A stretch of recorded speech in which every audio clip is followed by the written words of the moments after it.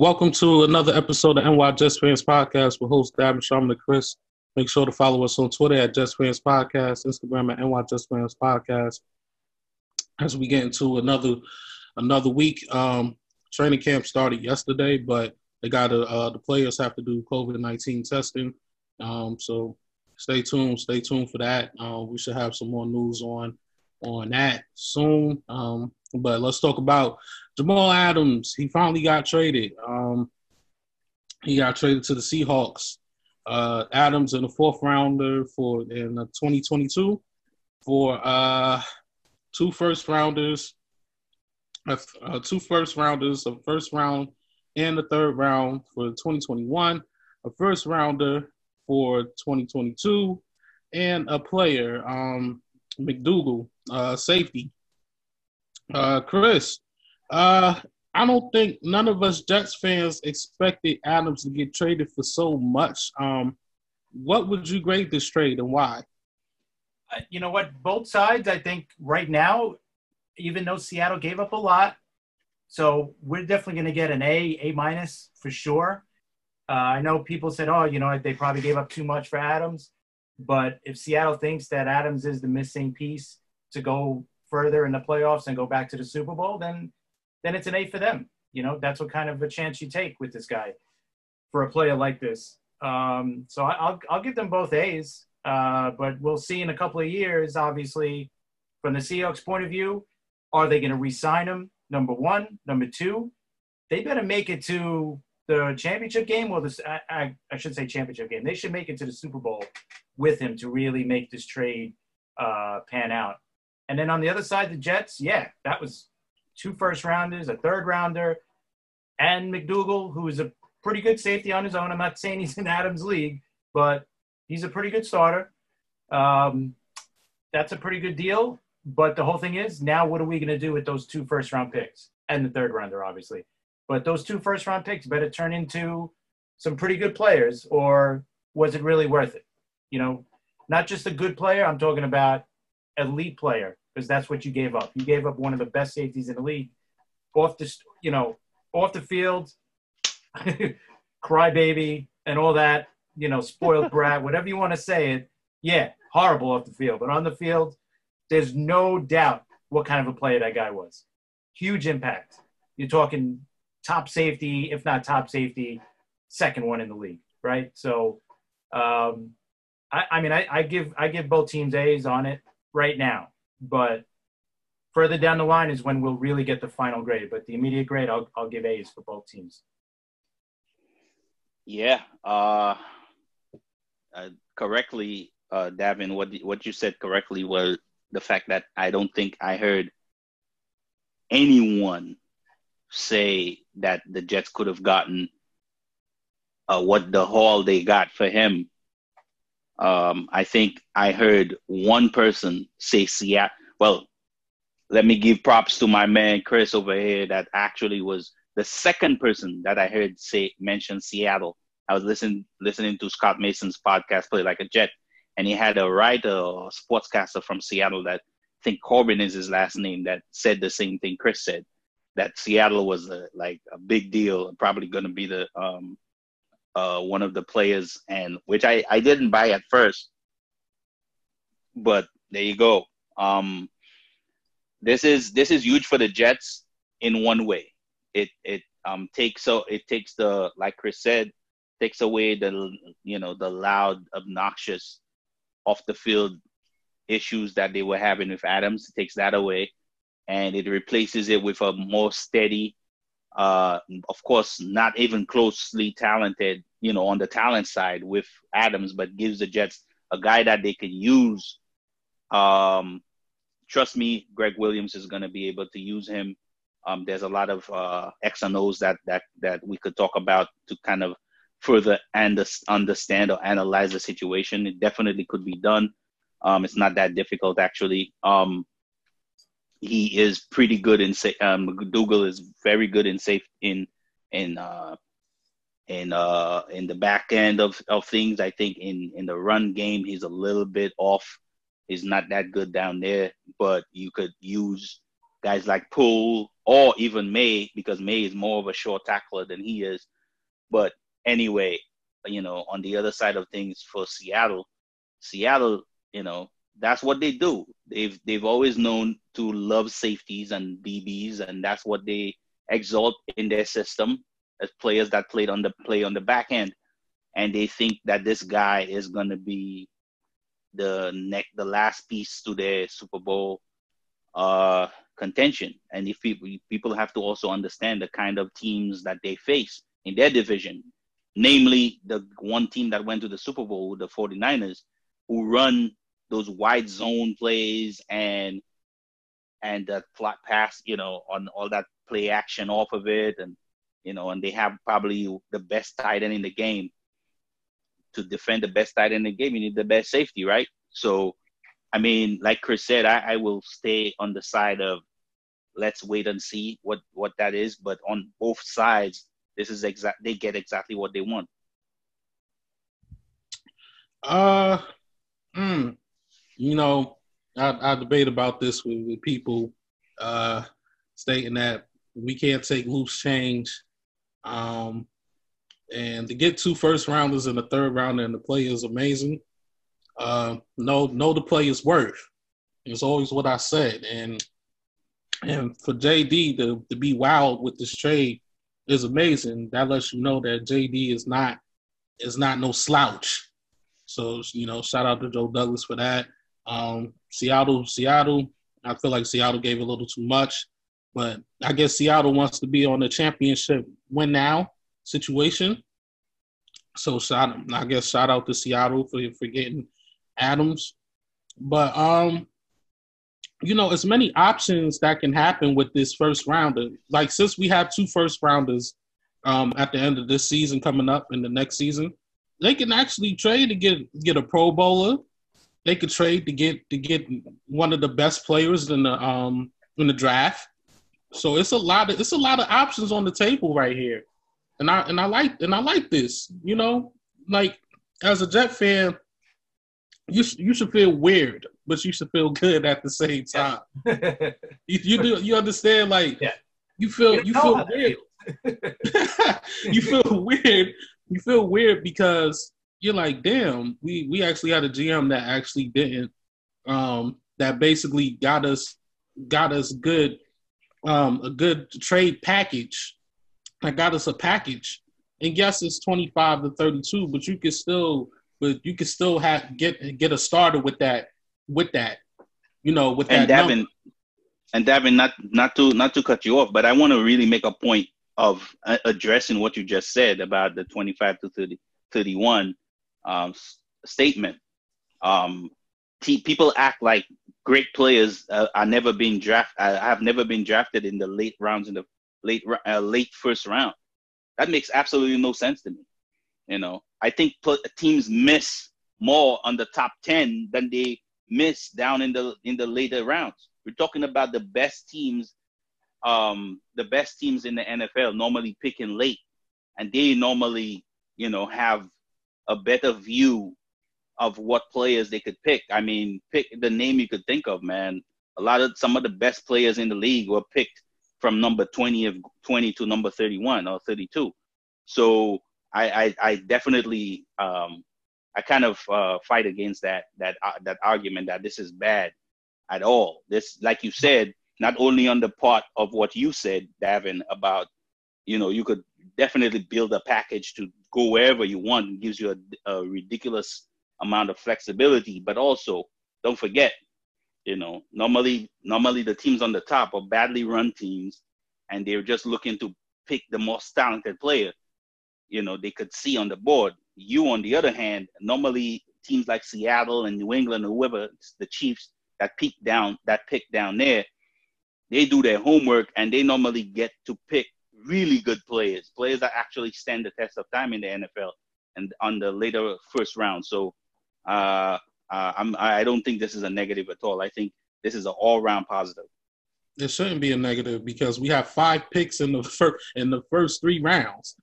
In the next 2 years. Yeah. Right. Yes. So we actually have that leverage that we never had in so long. That's why I sit here and I'm like, damn, Joe Douglas, where the hell was you at 10 years ago, 5 years ago, so forth and so forth. But shout out to Joe Douglas. This was a great trade. I would give Seattle a B plus because I still don't see them being in the Super Bowl right now.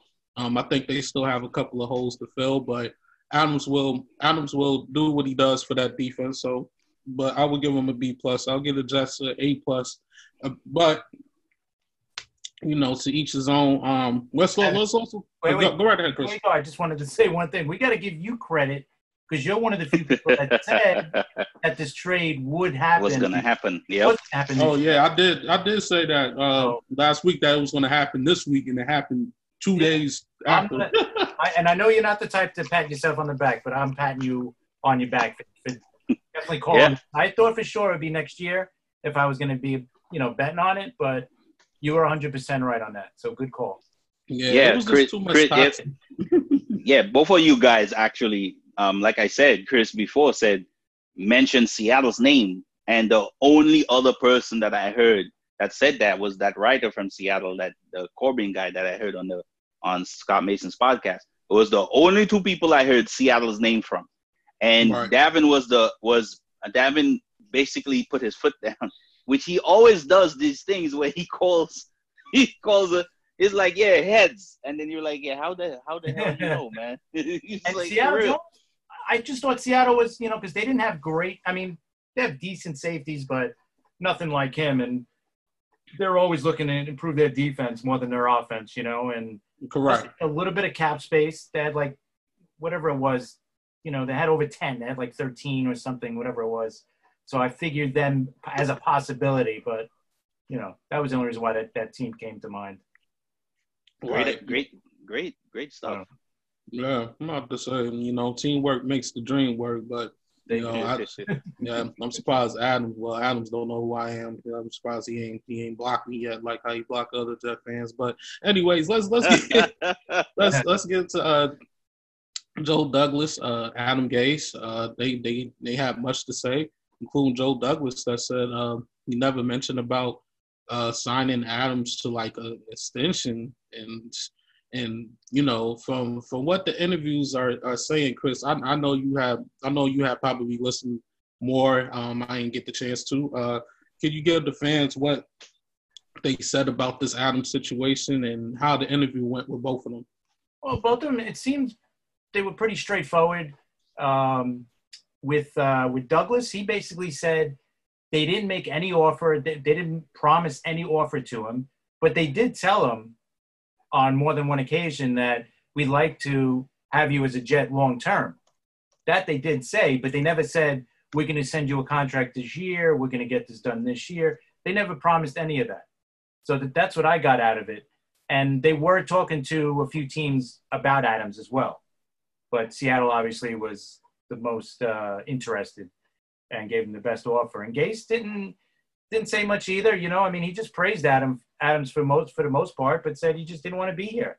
And in the end, he just didn't want to be here. They did ask Gase if any of the other players reached out to him after the trade. Any of the players reached out to Gase, and he said no. Now, I don't know if you could look at that as a positive or a negative or neither, but I guess you could look at it both ways, like positive way is like, yeah, good, he's gone, now let's get to work. The negative way is you would think if they wanted him gone, but I don't see any teammate would want him gone because he's such a good player. We're not talking about an average or even a pretty good player. We're talking about, one of the best players in the whole league, Yeah. So I don't think the players really wanted him to go. I always said it too. Like, this is a trade you don't want to make, but it's a trade you had to make. If that there you go. Makes it more sense. Well said. Said.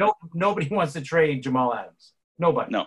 But you know what? If the guy doesn't want to be here, if he was here during the year, you don't know how he was going to play, how it was going to work out. They just had to make this move, and they got an offer they couldn't refuse. So, if they got a bad deal, like a 1 first-round pick or something, then you could say, was it really worth it? But definitely had to make the move. But between Gase and And Darnold, now it's going to be like, who do you believe? You know, are you going to believe the guy that was crying the whole time on Twitter and everything else, making crazy statements, doing the interview with Manish, that's questionable right there, talking to him.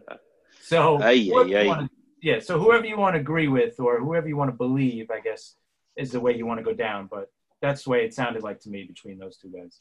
This is the funniest thing about the whole thing. Like, following this whole story, I think there's this guy that gets interviewed on Scott Mason interviews all the time. Shout out to Scott Mason. I listen to his stuff a lot, but he brings up this guy that used to be a front office guy for the Bucks a lot, and he's like a personnel guy or PR guy. PR, that's what he does for a job. And he basically said that he thought that the whole thing of Adams making all this noise was basically kind of an act. And Adams wanted out. And I didn't believe him until the news came out that Adams, by Rappaport, that Adams had tried to get the Cowboys players to speak to their people to get him over to Dallas. So if that's true, that means he lied about a lot of things, you know, that he lied because he basically came out and said that if you heard any kind of rumor that I'm trying to work my way out of New York, it's false. It was true. He did try to go out. So him trying to then turn around and say Joe Douglas said this and he doesn't like Adam Gase and all this other stuff. Even going back to the days when he had Ryan Clark talking crap about Sam on TV, this has all been a way for Adams to get out of town, you know? So on the one hand, just because of all these things, the Jets had to do something about Adams. But think about it on the other hand. Even if Adams was being good, you have to think about it on a larger scale. The Jets needed to get better. And even with Adams, who made them better, they could not get to the level where we would be satisfied as fans. Or even as an organization, they wouldn't be getting better. It would be hard because, then you have to pay him and then all this other stuff. So even if he wasn't doing all this outlandish stuff, in my opinion, if Seattle approached the Jets with that haul, even when he was being calm, I would take the trade. Because this is more of a large-scale move for the Jets to kind of solidify themselves as an organization, for Joe Douglas to solidify himself as a GM.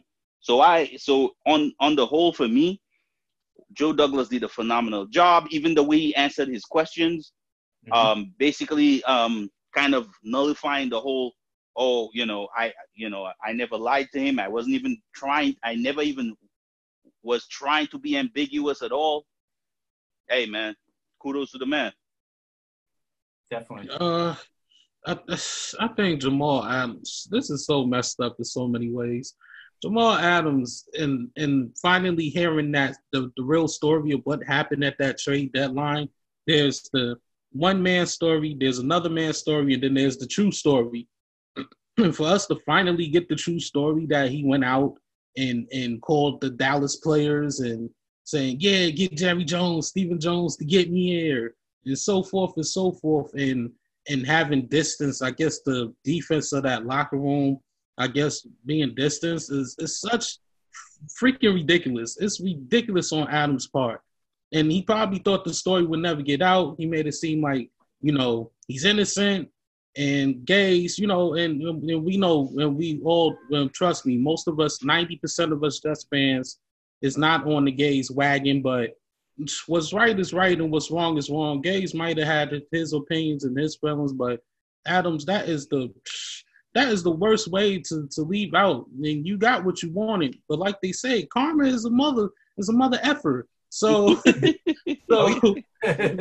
this don't work out and they don't give you this deal, you still will get a deal somewhere else. But Seattle is not even in a rush to give you a new deal. They said we'll see what happens after this year. And they traded you, so they expecting you to be this ball hawk, which he's not, but he's one of the great. Well, he's one of the greatest, but he's top 3 safety, if not number 1, he's top 3 safety, and they expecting you to ball your ass out. So it's no excuses. Seattle don't play that shit. So yeah, you have 2 years to prove yourself at this case. Well, this is going to come down to be continued, I think, with Jamal Adams in Seattle, because, like you said, they got to sign him now.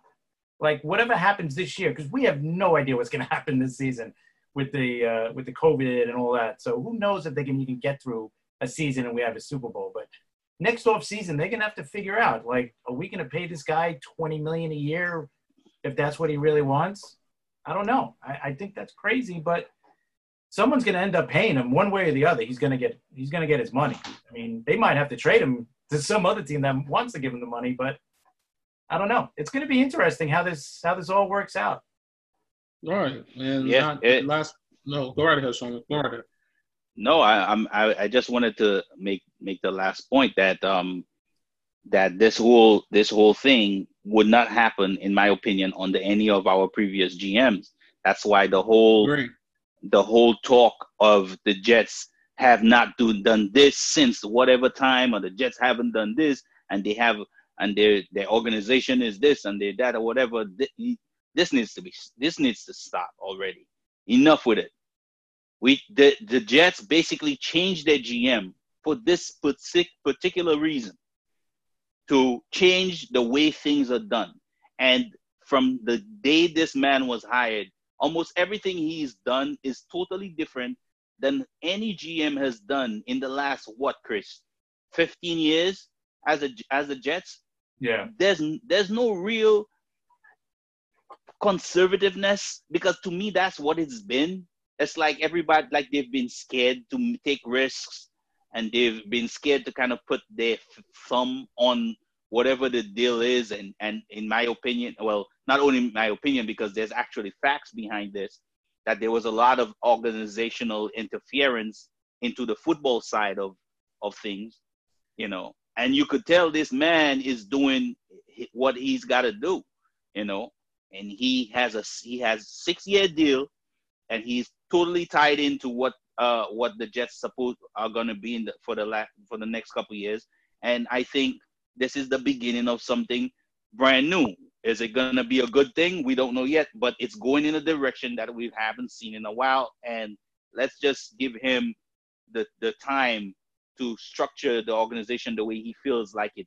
And in my opinion, I like the way it's going. The one thing we got to just hope for is that the Johnsons stay out of Joe Douglas's way. Let him control all the football stuff.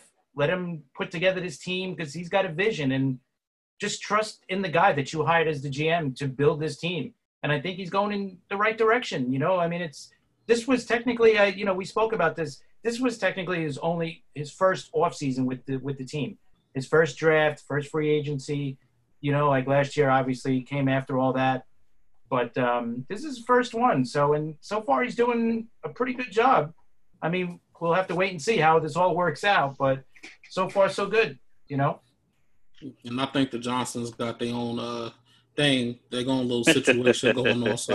So I think they is like Joe Douglas do his thing, because less of that, we would have never had so much leverage with deals and draft picks and all this other stuff. But we could get on that later on. But one more thing, Tannenbaum had some comments to say. Sharman, could you tell us what his comments was? I think it was about Revis, I think, if I recall right. Yeah, you're right. He basically was trying to equate what happened with Joe Douglas and Adams to his situation with Revis, which is, to me, crock of crap. I don't understand whether other than the fact that they're two of the best NFL players that the Jets have had, I don't see the where you put where where they come together. I don't understand. I think he was kind of pounding his chest there a little bit, because I don't think that's the same. Revis wasn't doing anything in the locker room. He wasn't being a petty guy. He wasn't, out there shouting to the world that the Jets suck and they need to let me go. I know Adams wasn't saying that specifically, but the way he was acting, that's what he was portraying it as, And all Revis wanted was his money. That was it. So to equate the two is ridiculous in my opinion. So there's been a lot of pundits and a lot of people out there. Again, when this happened, and there wasn't all the further news that was broken by the NFL Network and ESPN, everybody jumped down the Jets' throats. Yes, it's a big haul, but they traded away a player, and they're going to create a situation where now everybody that wants to be traded, all they have to do is make noise. This is ridiculous. This is ridiculous. The Jets, the team, there's nobody on the Jets that has that kind of attitude that's on the level of Jamal Adams. So it's very rare to have a player like that not only has the kind of talent, but also has the kind of attitude off the field that the guy had. So this is going to be a rare occasion. It's not going to happen again. It's not going to create a situation where everybody's going to come to the Jets, to Joe Douglas's office begging, if you don't trade me, I'm going to start creating a scene in the media. No, that's not going to happen. So stop with that. And Mike Tannenbaum trying to equate the two situations, to me, that's ridiculous. I think he was just trying to make himself relevant, because he's not. I think Joe Douglas is a hell of a GM. Even in the first couple months, has done a much better job as Jets GM than Mike Tannenbaum ever did. Yeah, Tannenbaum should have reminded everybody that he didn't sign Revis long term either. He just basically gave him a 1 year. Didn't he give him a 1 year deal, or right? For whatever the hell it was, a ridiculous amount of money it was. And then they ended up trading him to Tampa. So there you go. I don't know what he was bragging about or trying to say anything bad. I mean, he was stuck in basically the same situation, only with a more quiet guy, but he's basically in the same situation. They're a top player that wanted money. They wanted to get signed, and I guess they couldn't get they just couldn't work out a contract. But, you can't say Douglas did bad in this situation. I mean, he did as good as possibly have been done, in taking all the variables, right, with the COVID going on, the uncertainty next year of the salary cap, and then you have Adams spewing off stuff almost every day about wanting traded, this, that, the interview with Manish, and then he still got more than anybody thought he would get. So I don't know how you could put Douglas down in this situation. It's impossible. Yeah, I don't think he was particularly trying to put Douglas down. I think he was trying to equate the two situations. Oh. And I disagree with you. You said that they were even close to being the same. Because even if Revis didn't want to sign because they didn't want to pay him the amount of money, he wasn't creating a hell for the organization. Yeah, he was just sitting out. He was just gonna sit out, but that's yeah. But that's everything was quiet because you wouldn't hear from Revis. Revis wasn't on no TV shows, no internet, nothing. So you're not having all these pundits constantly talking about how there's a problem with the Jets organization, and even the guy that's supposed to be the leader is shouting and stuff, whatever. If you remember, the talk around town and in the media was not that Revis was a bad guy. It's just that Revis wants his money. That was it. This was a totally different experience for the Jets GM. And to make it worse, Tannenbaum had been a GM before. He had never Joe Douglas was dealing with a situation where he had never dealt with anything like that as a GM before. This was his first chance as a GM to deal with a superstar player that wanted his way.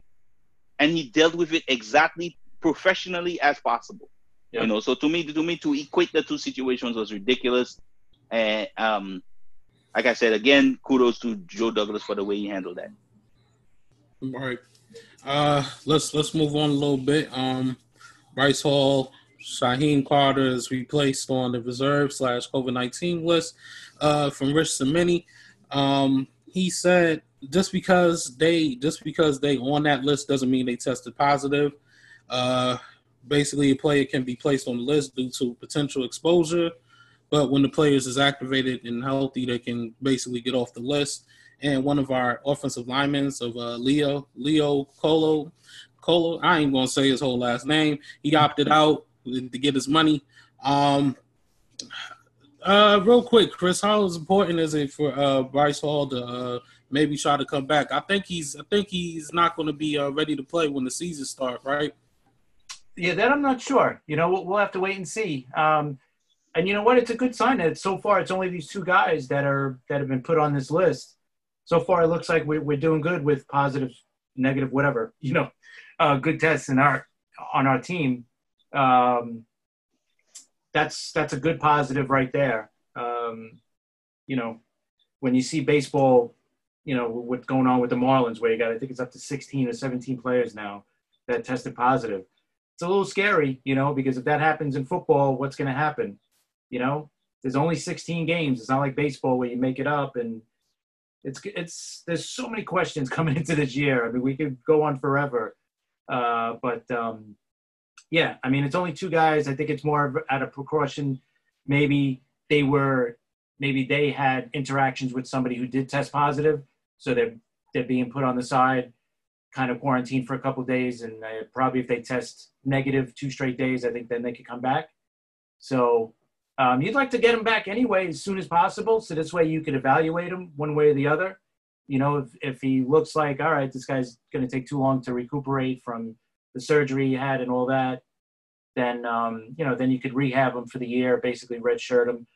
But you know what? The sooner he's back, the sooner they could figure out, in what direction he's going to be in. So. Yeah, that's good points, Chris. Let's move to some NFL. I think we need to speak on this. Chargers, Joey Bosa, 5-year, $135 million extension.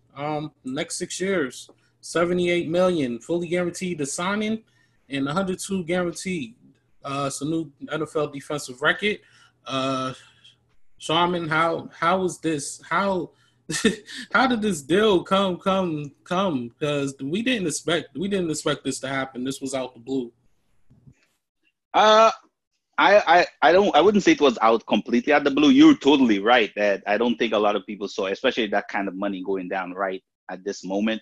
But we kind of spoke about it a while ago about the fact that they would have to pay one of their or both of their pass rushers in very soon. So it looks like Joey Bosa is the one that gets paid first, and he sets a record. This was a franchise record. I think that's the first time they ever played a player over $100 million in one contract. He has like over $100 million in guarantees. I think $75 million at signing. Sheesh. I mean, ridiculous amounts of money, man. But this stops the Browns deal with Myles Garrett, which I think the guarantees was just under 100, or it was just 100 on the nose in guarantees. But the thing that kind of sticks out to me here is how close in production these two players are. I think in the last 3 years, both players have averaged about 31 or 32 sacks, So, this is ridiculous. The next player on that list would be our friend Yannick Ngakoue with 31 sacks in the last 3 years. So imagine how much money he would be asking for. So it's just incredible amounts of money, man. But that's a premium position in the NFL. That's the position that basically kind of changes the game in a second. It could change the game in a second. So that's where the money's going to be. I think somebody made a point during the week that that it's crazy that teams keep giving away all this money and all this draft capital for players that are not quarterbacks. Imagine if a quarterback at the height of his career was allowed to be a free agent, how much capital or how much money he would get paid. I mean, people still can't get over the fact that Kirk Cousins got $90-something million guaranteed. And it was Kirk Cousins, which everybody thinks is a middle-of-the-wood quarterback at best, right? Imagine it was somebody like Aaron Rodgers. Right. It would be impossible. That's why I think one of the reasons why a lot of fans can't comprehend the numbers is because there's nothing to compare it with. The highest, if there was more free, not that it would be stupid for teams to allow their best players, especially quarterbacks, to become free agents. But if you would have multiple quarterbacks become free agents, the amount of money they're paying defensive ends right now would pale in comparison. The amount of money you would be paying quarterbacks would be ridiculously, higher than anything you're seeing right now. So yes, it's a ridiculous amount of money for a defensive end or outside linebacker, but most definitely, these guys they basically impact the game at a very, very high level, man, and they need to be compensated as such. Well, here's some numbers: yearly salary for the top defensive players in the league, right? You got Bosa now is at $27 million a season. That's what he averages. Myles Garrett's right behind him at 25. Then you got Khalil Mack at 23.5. Aaron Donald is at 22.5. DeMarcus Lawrence is at 21. DeForest Buckner, 21. Frank Clark, 20.8. And Chris Jones is at 20. And Von Miller at 19. And then Trey Flowers is at 18, rounding out the top 10, along with Wagner. Wagner's at 18 as well. Yep. So there you go. A lot of the people that said, "Oh, we should trade for Ngakoue," right? We have this extra first-round pick. Yeah, that's great, but next year next off season you're gonna have to sign this guy, and look what you're gonna have to sign him for. 25 at least. Yeah, that's the going rate for a top edge rusher, right? And whatever you want to call him, but that's what you're gonna pay him. Definitely over $20 million for sure. Oh yeah. Between 20 and 25, I would think. I don't think he's gonna get Bosa, but But this is the thing, though. Like I just said, he and Bosa basically in the same amount of time. I know Bosa had missed games. But the gap between them in production is not that big. It's like a few sacks. So you can. I know a lot of people like to say that because Bosa's name is big and stuff like that, but Ngakoue is not that very far away from him. To me, I feel like they're in the same tier. I think him, Garrett, and Bosa is kind of in the same tier. Well, look at it this way. Ngakoue, in the 4 years he's played, he's got 38 sacks in 4 seasons. In the 4 seasons Bosa has played, I think he's at 40. Yeah, same thing. That's what I'm saying. So he's the only guy that has had more sacks in the same amount of times as has more sacks than Garrett, Bosa, and Ngakoue is Chandler Jones. And the number is ridiculous too. He has like 50-something sacks or something like that in the same amount of time that these dudes had like 30-something and 40. Bosa has 40, but he did miss 9 games in 2018, and he missed about 3 games in his first season. But still, these guys are pretty close. So Ngakoue's going to get, right about that money. Yeah, if you're gonna bring him in town, you have to pay him. And this at the end of the day, and this is what I gotta ask Jets fans, because I constantly see people kind of the consternation about paying a player of that impact. We cry all the time about the fact that we don't have an edge rusher. You know why we don't have an edge rusher? Because maybe the Jets don't want to pay an edge rusher, because that's what an edge rusher would cost. Right. This is the thing. It's hard to draft them because they're very impactful players and they normally go high. Or when they're free agents, you don't want to pay them because it's too much. And which one is it? Because you need one. If we were going to become evolve into the team that we want to be, which is a dominant NFL team, you need a pass rusher. The Chargers have two of them. They just paid one of them $130-something million.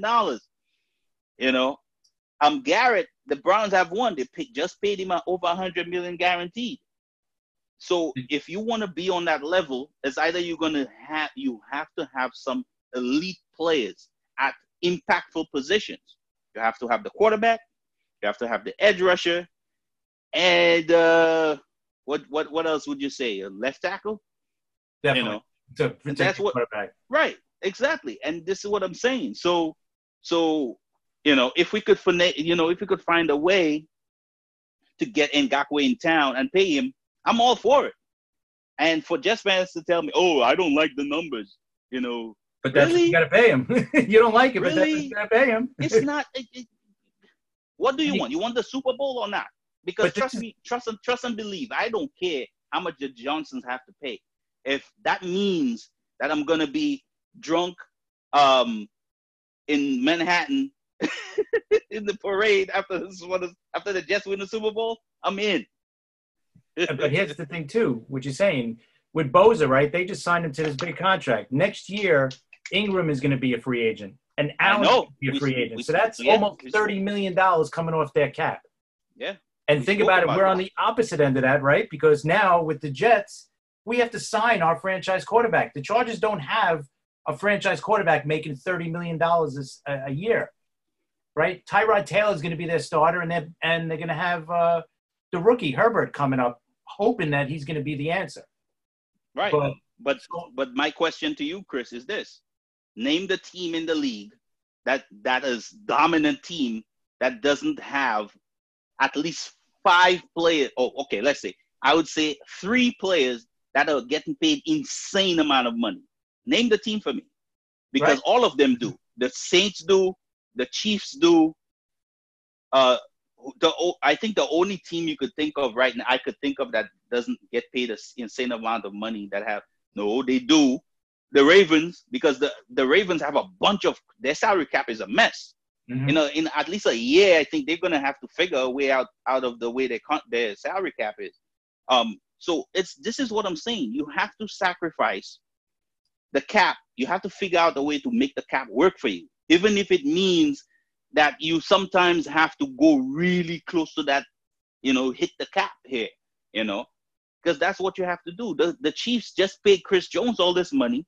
They just paid their quarterback all this money, you know, and they're going to pay everybody else to keep themselves in that hunt to become a dominant NFL team and remain a dominant NFL team. If you want to be on that level, you have to pay that money. If you don't want to, then you'll be mediocre. Well, here's the thing, right? With the Chiefs or any good team, like what you're saying, that has a few good players that are paid a lot of money. Right. They have those guys, their top 3, maybe 4 or 5 guys, but then the rest, you have to draft well. You go. and then you have your window, right? You have your 3 or 4 year window that the Chiefs are going to have, that the Saints have, that every team has. They have that window where you have, you know, 4 or 5 guys making ridiculous money, and then you fill it in with the rest of good draft picks and some veterans here and there that aren't making a lot of money, right? Yeah, and that's why not done. Right.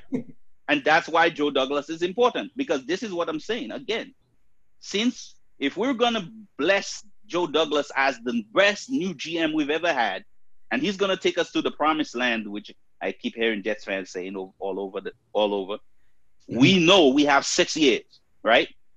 We know what we got to do. We need to, 1, cultivate our quarterback, and 2, get some crazy talent in town, even if it means paying them ridiculous sums of money. For 3 or 4 years, we need to stack that talent and draft well behind them so that we have a chance to become a dominant NFL team. As simple as that. Even if it means paying people $25 million a year, you got to do it. And here's the other thing, too. I'm just saying real fast. When you talk about Baltimore, right? Baltimore, you said they're in cap hell. And guess what? Guess who's going to be a free agent? Oh, yeah. In another year. Yeah. Lamar Jackson is making like $2 million this year. And he's going to make $1 million next year. So guess what he's going to want to do after this year? Yeah. He's going to want to get paid. If he has anything close to what he had last year, he's going to be like, okay, let me see $35-40 million a year. And then the Ravens are going to have to do some cutting or rearranging. Right? But that's what the GM's job is, right? There you go. And he's going to be making his money. I'll tell you that. He's definitely going to be earning his money. Yeah, great point. Shout out to Bosa on the contract. Speaking of contract, breaking news, 49ers agreed to terms with John Lynch. They said it's a 5-year deal. They're working a little bit, I guess, on a few little things, but he will be there with Kyle Shanahan until, I think, 2024, 2025. And also they working on a new deal with George Kittle, and they talking about it could be a long deal, a long-term deal. So I can't wait to see that. So, but shout out to John Lynch. That's on the second contract, along with Kyle Shanahan. The 49ers, I guess they like they coach, and they love their coach and their GM to make it happen. So shout out to them. Let's talk about the COVID-19 and what we just saw from the Lions locker room. With all look like a whole bunch of plastic. How's this going to play out with the locker rooms and trying to stay safe? Players are opting out too, so it's kind of a little bit difficult. So Chris, how you think it's going to play out? Because it seems like it's a lot going on. Well, I think that the players that haven't opted out yet, which is obviously the majority, I think they're going to go in and start checking out the facilities and seeing how everything is going to be between the testing and how clean everything is going to be and how safe they're going to feel while they're at these facilities working out. And I think they're going to, really come to a decision one way or the other these next few days, going to the team's facilities and seeing how everything is. Because they do have to make a decision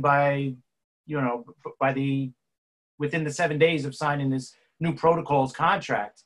So it was supposed to be the 3rd. It might be next Wednesday. It's 7 days from the time they signed it. They haven't signed it yet. So you would think at least 7 days from today.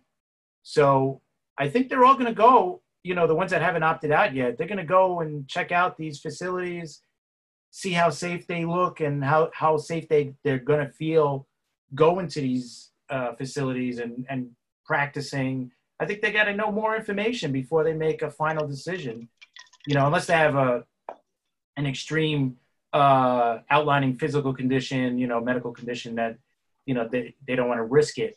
But I think the next few days is going to be big. Obviously teams are going to do everything that they possibly can to keep these guys safe from any exposure to the virus.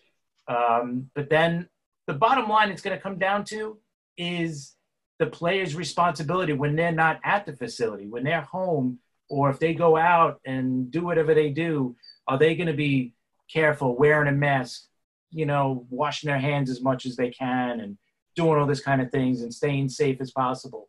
That's where it's going to come down to, because I'm sure the facilities are going to be spotless where you're going to be able to eat off the floor. That's how clean these places are going to be. They're going to have it spotless probably and germ-free. So I don't think that's going to be the problem. I still think it's going to be on the players' side to be, incredibly responsible. Just like we are, when we go out, we got to do what we got to do. I'm sure they got to do the same. And I think that's in the end that's what it's going to come down to. But we'll see. Like I said, I think the facilities are going to be spotless. So I don't think that's going to be the problem. So. Yeah, I mean, I think the NFL is going to do the best that they can. And, as big of an organization as the NFL is, the best that they can is getting the best minds behind this. Like I've said before, trying to make points, trying to, cover as much points as possible when it comes to this, with the guide using the guidelines of the CDC and everybody's in all the health organizations involved. In my opinion, like Chris said, I think I agree wholeheartedly with the fact that I think it's up to the players. The only way this is going to work is as how responsible every man is. You know, if you being responsible and doing what you're supposed to do, I think that, and everybody keeps getting tested, and there's nobody with actively positive test running around touching everybody, then this would, I think this could work. The problem is, again, who's going to be responsible, and what Davin touched on, I think, about players opting out. I think there is a kind of a misrepresentation of the opting out going on, because to me, a majority of the people opting out are people that actually have issues to deal with. For example, Marcus Cannon, the start offensive tackle for the Patriots, the dude survived cancer, so he has an underlying issue. You don't want to survive cancer and then go catch this. You don't know how it's going to interact with the fact that your body, whatever your body's in situation is after surviving cancer. You don't want to, endanger your life with this. So that's being responsible. I think Dante Hightower had his first baby a few weeks ago. I think the kid is only a few weeks old, so his wife is still, recovering from giving birth to a child. He doesn't want to interact with her and give her something, and then, so he's been responsible. So there's a lot. I think even the guy from the Chiefs, he's a medical doctor. He opted out because he figured, he is better out there fighting the virus than playing football right now. I ain't mad at him for that, and a lot of the other players, they're just, they feel like it's best for them to, to be, earning whatever amount of money the NFL is going to give them, which is, Chris, what is it, like $100,000 or whatever? I think it's $150 if they opt out. It's right. $150. Then if right. it's they high risk, then it's $350,000 if they feel like I guess they can get it. They the ones that can get it faster than anybody else. Right. And this is what I'm saying, and the guys I've mentioned before, like Cannon and Hightower, they've been in the league for a while, and they're accomplished players, and to add that on top of what I just said about their risks to their families and to themselves, I think it's responsible for them to do what they're doing. I think what would stand out more, if anything, is if a prominent player who is single and doesn't have any family or anything just all of a sudden opted out. I think that would be more of a big deal than these guys that have families that they're trying to take care of, or they themselves have underlying issues. I think that doesn't stand out, in my opinion. I think what would stand out was if some young guy just opted out. I think that would definitely stand out. And they're also pushing the contract a year. For, I think basically pausing the contract. Like this year is, like I think Hightower say he's going to make 8.5 whatever this year. He's going to make that next year. You know what I mean? Instead of 2020, it'll be 2021. So, it's not like if he has 1 year left on his contract, he's going to be a free agent next year.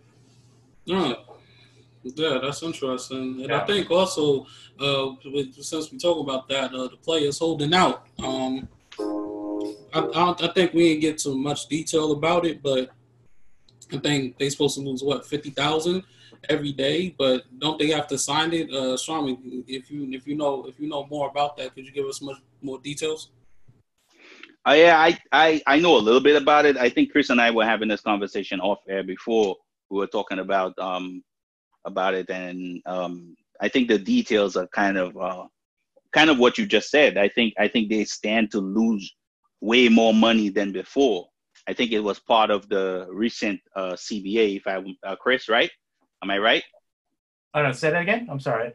Was the agreement of the penalty for holding out $50,000? Was that part of the recent CBA, or was that? Yes, it was. Right. So from then on, everybody that's holding out is just going to lose a bunch of money, and when you're losing that kind of money, teams just going to wait you out. I think the former Chargers running back, now Broncos running back, what's his name? lost a bunch of money. You saw that happen to him, and then he had to come back. So you see the NFL owners and all NFL organization on the whole basically putting it out there that players, they're gonna, penalize players for holding out, and you're not gonna see that much holding out anymore. It's true. That's why, what's his name reported for the Vikings. Especially Cook. Right, especially Cook, especially a guy who didn't sign a big contract yet and is not making a ton of money. I can't see them sitting out, not showing up. I mean, it's going to be $50,000 every day. That's a lot for a guy who's, who didn't sign a 35, 20-something $1 million contract like Bosa just did. Yeah. So, I think you're not going to see these holdouts.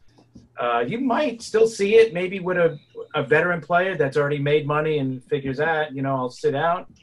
But, it'll definitely be I don't think you're going to see these holdouts as much. I mean, it was a good move on the owners to have that put into the contract, and I'm surprised the union okayed that because now they have no their bargaining power or bargaining chip is gone. Now they can't do that, so I don't know what they could do. So, speaks to the weakness of the NFLPA, in my opinion. Yes, I always say that. I think you got the weakest union of all the sports leagues. It's ridiculous the amount of stuff that gets snuck in by the owners into these contracts, and the things the players get back. To me, are selfish in so many ways. I can't believe that the players would argue over all the things or deficiencies that you would say the NFL has. They're definitely arguing for less preseason games is bull crap, in my opinion, when there's more things that stand out in, for contracts and for players in the NFL that are more negative than that, in my opinion. So I think the NFLPA has done a disservice to the NFL players, unfortunately. It gets critical. So we'll figure out more about that as now that training camp is here. Hopefully, we'll know some more about that as the weeks go by. Chris, Aaron Rodgers, he said, his time is coming to an end in Green Bay after they drafted Jordan Love. Could you agree with what Rodgers said and why? Yeah, he was on a podcast with Brent from NFL Network, and I just saw a part of it. They posted a clip of it, and he was basically talking about his experience on draft night. When they traded up into the first round, or I don't know, did they trade up? I forgot, but he was expecting them to draft a wide receiver, and he named a couple of guys that he thought that they were going to draft. And then when they drafted Jordan Love, he said he took what was this? He said 4 fingers of sipping tequila. And he knew once that pick was selected, he knew he was going to get a lot of calls seeing if he was okay with it and all that. So he basically said, hey, it's a business. It definitely surprised him, but he also sees what, my days are numbered here. Not to say he's going to get traded this year, but he said, he goes, it happened to me, when Favre was here, but he goes, I sat out the first couple of years and I had no problem with that. But, it's a different NFL now. Now you're going to we see rookie quarterbacks starting right away. Like I said, I don't think Jordan Love is starting this year, not by a long shot. But, he basically said, I could see my days that are numbered here. And so, but when you look at his contract, he's got $51 million in dead cap this year and $31 million in dead cap money next year. So I personally don't see him going either this year or next year. But after that, I could definitely see it. But then again, he's going to be 38 after the 2021 season. So, but the dead cap is only 17 and then 2 in his final year. So his last 2 years, he's only got 19 million in dead cap. So that's not going to be too bad. So a team that's looking for a veteran quarterback, we could see making that move to trade for him, but not this year or not next year. At least I don't see it. I mean, that's a lot of money for Green Bay to just, to keep on their cap. So, but it is interesting that he's already kind of looking ahead to saying, hey, you know what? I'm not going to finish my career in Green Bay. I've been here my whole life. He basically grew up with them. He was saying that because I've been here since I was 21 years old, So he's been living in Green Bay. He loves the area, but he knows it's probably going to be, not going to be his final place where he's going to play. So it'll be interesting in another year or two. We're going to start hearing the Rodgers rumors, I should say, where he's going to end up, what team is going to end up trying to trade for him. And it'll start clearing itself out, in another year where we think he's going to go. But it was just interesting what he did say, Yeah, I think why it's interesting is it's the one guy that everybody always says that he has this negative attitude and he's rude and all this stuff. Him being so vulnerable like that on a podcast of any other place is kind of it's kind of out of what it's different from how he's being portrayed. But I think I kudos to him for being honest about the whole thing, because everybody knows if they were in this situation how they would feel, and he basically came out and said it was true. And it's ridiculous if you're the player that Aaron Rodgers is. We all know who Aaron Rodgers is and what he stands for. I don't care what anybody says. Oh, his numbers has dipped and all this other crap.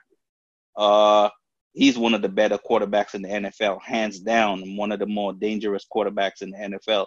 So not giving him the weapons for your team to be better is kind of ridiculous, And then, not only doing that, but also basically giving him the weapons to plan for your future. It's almost like you're basically telling him without telling him that, hey man, your days are numbered, and that's how it is, And he said that's how we felt, I don't blame him for feeling that way, I'm fine with it, But anybody that's out here counting Aaron Rodgers out, they must be crazy, because this man has shown you over and over again. It's hard to count him out.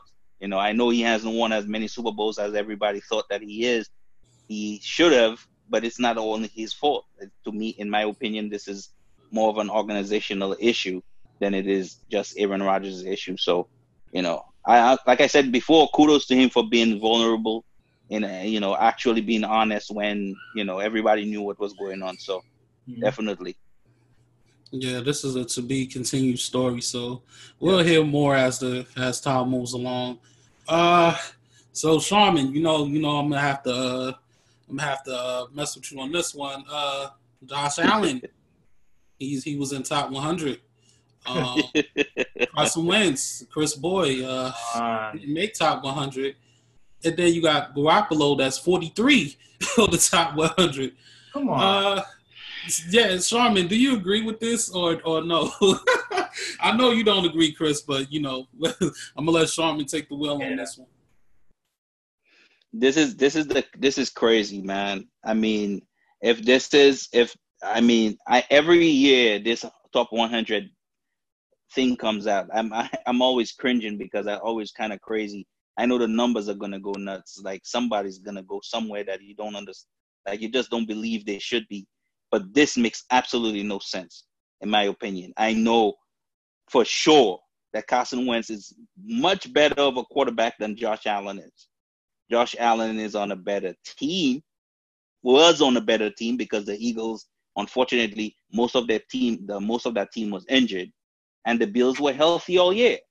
If you think about it, name a prominent player on the Bills that got injured and was out the whole season.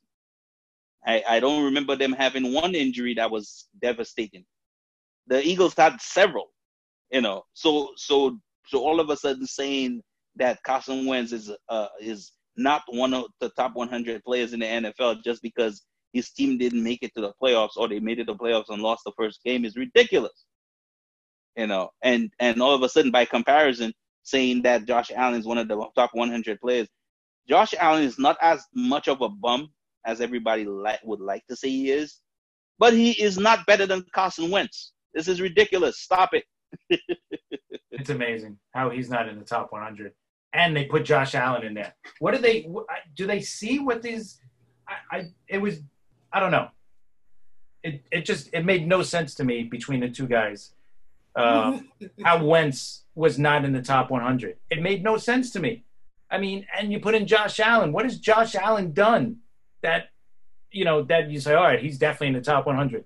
No, he shouldn't be. It's mind-boggling. It's NFL Network too, which that bothers me even more. If it was some crappy newspaper or something, or some kids getting together and doing something, all right, you know what? Maybe they're biased for their favorite team, or they hate Philly or something like that. But this made no sense. I don't know. Blew my mind. Lord Jesus, Josh Allen, so inaccurate, and still make top 100. It amazed me. And Jimmy G, 34th. He really got 34th. I think it was 43. 43rd. Dude, man. How is that high? Oh my God! Like, did they see what he did in the playoffs? What did he throw for? Like, not even 100 yards in the 2 games that they won. It was. I know that he didn't have to, but I mean, come on! And look what he did in the Super Bowl. Ugh, I don't know. Sorry. I know you. No, you're right, bro. That's why I didn't let you take the wheel on that one. But I mean, the top 10 players. I think they. Let me see. I'm trying to think. I think they said Russell Wilson, Michael Thomas, Patrick Mahomes, Christian McCaffrey, George Kittle, Lamar Jackson, DeAndre Hopkins, Derrick Henry, Gilmore, and Aaron Donald. Y'all agree with the top 10? What say who was the top 10 again? Aaron Donald. Hold on. Let me go to the back. Aaron Donald, Christian McCaffrey. Who else was it? Aaron Donald, Stephon Gilmore, Stephon Gilmore, Derrick Henry, DeAndre Hopkins, Lamar Jackson, George Kittle, Christian McCaffrey, Patrick Mahomes, Michael Thomas, Russell Wilson. Yeah, I mean, yeah. Any kind of you could change it however you want. I think those players are definitely a top 10 in the NFL, man, right now. Especially last year when you look at how they performed, most definitely. You know how I feel about Russell Wilson. George Kittle is a beast. I mean, just the things that he's able to do, I think definitely, especially what he does within that offense is incredible. You know what Patrick Mahomes is, what he stands for. I mean, it goes on, man. I think all those guys deserve to be where they're supposed to be. Yeah. I think like a guy like McCaffrey should be a little higher than Henry, because McCaffrey didn't have. I think he was. I think he was number 3. I think it was number 3. Oh, okay. I think Henry was like number 8 or number 9. Gotcha. All right. Yeah, no, because I know McCaffrey had really no quarterback, throwing for him, and the offensive line wasn't as good as, say, Tennessee's. Yes. Tennessee was a playoff team. I don't know. They just go by I guess they do their rankings by the previous year, I guess, right? Yeah. No, I think the players. I think that top 100 players is actually voted on by NFL players. Oh, okay. Yeah. Okay.